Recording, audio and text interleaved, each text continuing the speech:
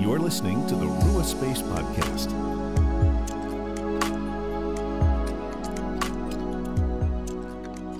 Hello, friends, and welcome to the Rua Space Podcast, where we help you make space for the Father, Son, and Holy Spirit in your everyday life. I'm Phil. And I'm Erin. And we're excited to come to you today with this topic of rest. Because I don't know about you, but I think all of us in our lives at some point have this feeling of being overwhelmed, of not being able to stop, of not having the space. And right now we are sort of coming out of this pandemic stage, whether it takes a few months or weeks, a year, whatever it is, where the world is sort of opening again. We're sort of feeling things becoming more busy. And for some people, you might say, man, even in the shutdown, my life's been busy. Work got harder. Childcare got harder. All these things sort of ratcheted up. I haven't had any space for rest at all. And then you put this faith component in, and we're often told, man, we've got to work for justice. We've got to be telling people about the good news. We need to be helping people. We need to be loving people, serving people. It can feel like to rest or to stop would be to be lazy. It would mean to fail, to be out of touch. And so we don't take care of ourselves. I think because a lot of times to rest means you have to say no to things, even really good things. Like it might mean saying no to leading that Sunday school class, or it might mean saying no to going to a friend's house for a get-together. Of course, pandemic aside on that one. But there are these things that are good, and if we say yes to every good thing, we will never have that space of rest. And I think right now a lot of us are worn out, whether it's because you've been on the front lines working in really scary times now for a year, or whether it's meant you've hunkered down at home and you're taking care of family and taking care of your job and trying to be everything and multiple things all at once. It's just been really hard on everybody. And we've, in our ministry, we've been ramping up some things, which has really fatigued us. And I came across this story in the Old Testament in 1 Kings where Elijah, he's been out doing God's work, like good stuff, right?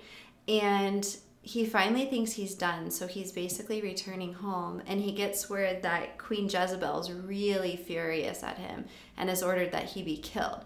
And so he runs out into the desert and sits down under a shrub and is like, that's it. I'm going to die. This is the end. And in that space where he's been doing ministry, he's been going, he finally thought he was going to get a break, and he's like, never mind. Like, that moment where you throw your hands up, you're like, fine, I can't have a Sabbath after all. He kind of had one of those moments. Forget the end of my rope. The end of my rope is way past. Back somewhere back there. Yeah, you're beyond gone. He was beyond gone. And he sits down and prays that God's going to kill him because he's done. And God, instead of doing that, sends him an angel. And what I love about the story is that the angel doesn't just say like, hey, buck up there, mister. Like, God has more work for you to do. The angel gives him water and food and says, eat this and rest. And he's provided for. Like, he's instructed to stay there and take care of himself, rest, be fueled. And then when he's ready, go to the mountain to meet with God. And basically, that's when he has that whole God didn't come in the earthquake or the fire. Yeah, that's the part of the story everybody knows. Right. But it's before he gets to experience the presence of God. He gave up and he said, God, I've got nothing left to give. And the beauty of it is that God doesn't just say a pep talk to him. He's not saying, okay, Elijah, you're doing good work. You just got to go 10 more paces. You just got to keep going. If you don't do this, no one will. God sends an angel and is like, look, rest, calm. I'm providing for you. It's okay. And I think we need to be reminded of that. It's okay to stop, rest, let God provide for you.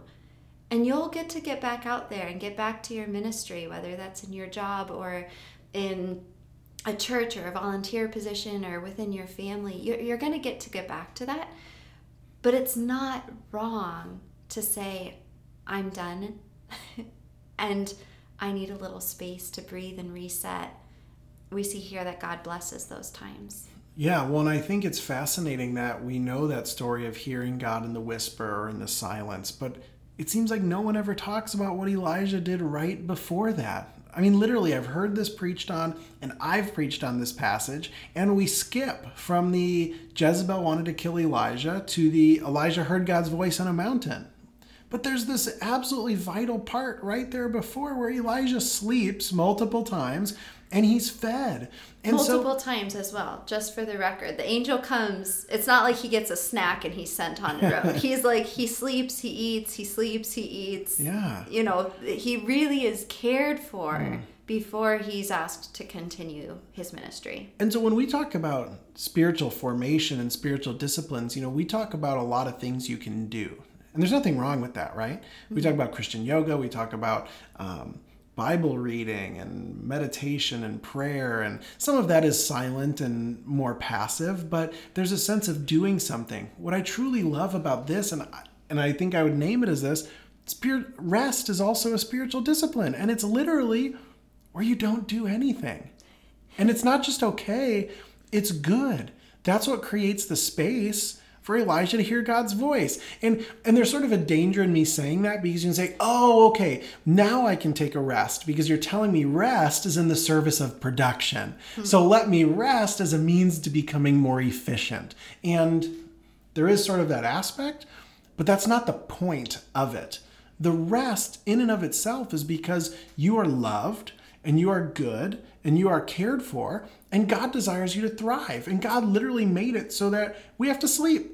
Like, if you don't get enough sleep, you die. You're sick. I mean, more and more sleep studies coming out how bad it is to not sleep.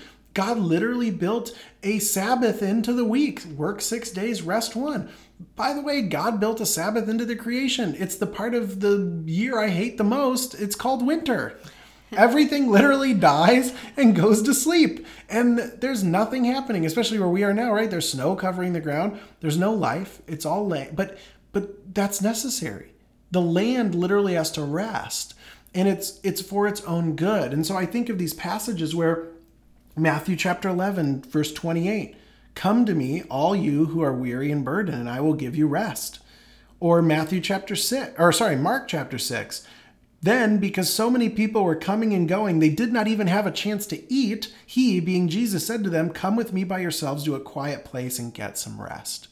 So Jesus is saying, you need to rest just for its own sake, for not having a list, not in the, service of something else, but simply because that's how you were created, and it's good to slow down. It's good to stop. Mm-hmm. Well, and what's also beautiful about this is you see that Jesus, as the Savior of the world, took Sabbath seriously and rested. And God the Father, as the Creator of the world, took Sabbath seriously. And he took a day of rest. And so we've had it modeled, presumably the Holy Spirit also takes a Sabbath. So I'm going to say the whole Trinity is in on this. Yeah. So we're asked to do something. And when you look at the 10 Commandments, a lot of people like to see them as rules you have to follow. I like to see them as a guide for a good life, because God knows that if you do those things, you are going to be able to love yourself well and love others well and love God well. Yeah. And the Sabbath and keeping it holy is one of those commands that's in the 10 Commandments. There are 10 things God thought were the most important. He had to have them in a list on a tablet, not just once, but twice, because the first pair of tablets got smashed. So that should give us a sense of the significance of it. Yeah. It's not a legalistic thing. It's not do a Sabbath because you'll make God happy. It's God has generated a way of life for us and said, look, my people, you are my beloved. I want what is best for you. If you will listen to me and learn my ways, you are going to thrive, because that's what he desires for you. Is he's created you. He's created us in a way that requires rest, and he put it in the commandments so we wouldn't forget. So I just think that's really a significant thing to say. It's not to make you feel guilty if you have a season where you just aren't figuring out how to make that work, but to recognize look, this isn't lazy of you. This is foundational to how you've been created. And it in taking a Sabbath is a reflection of your willingness to follow what your Creator has set aside for you. Yeah. I don't know if that came out quite right. No, it does. And again, I want to, my tendency here would be to take the conversation and say, well, let's again talk about then the benefits of rest. And we do that in so many places, the benefits of slowing down. But I think the encouragement I sort of want to offer people today, maybe even a challenge. If you need it to be a challenge, like, Phil said, I need to do this, right? Like I'm saying, you need to do this. One day is one thing, right? Like taking a Sabbath. But I would encourage you even throughout your week, like, you need space for you. Self-care is really important. Whether that means going for a run or having some tea, right? Or reading a book or playing with your kids or just staring at the wall, like literally just sitting down and resting. My challenge would be to go do that. So I don't know if you're listening to this right now when you're driving or running or just sitting at home, but my challenge would be, make sure, take a few minutes today to rest. Whatever that looks like for you today, you deserve it. And it's not something you need to earn. It's not deserved because I'm just trying to like pep you up and make you feel good, but it's because it's how God made you to be. And you're invited to take that space just to recover. And that looks different for everybody. And maybe you feel like, man, I haven't done it in so long, I don't even know what that would look like. Then maybe your first rest just needs to be sitting, doing nothing, and just catching up to the present moment. So whatever that looks like, friends, I think our encouragement, our challenge would be rest today. You need it, and it's good for you, and Jesus invites you to do it. And in the midst of a world that tells you never should rest, I think this is a wonderful spiritual discipline to embrace. Just take a seat, lay down, do nothing, not for any reason, except just because. So friends, our prayer for you is that you can find some space to rest, and it's in the Bible. So there you go. It is justified. Jesus invites you to do it. And we hope that in some way that helps you to become present. It helps you just to be, even if just for a few moments. Grace and peace be with you.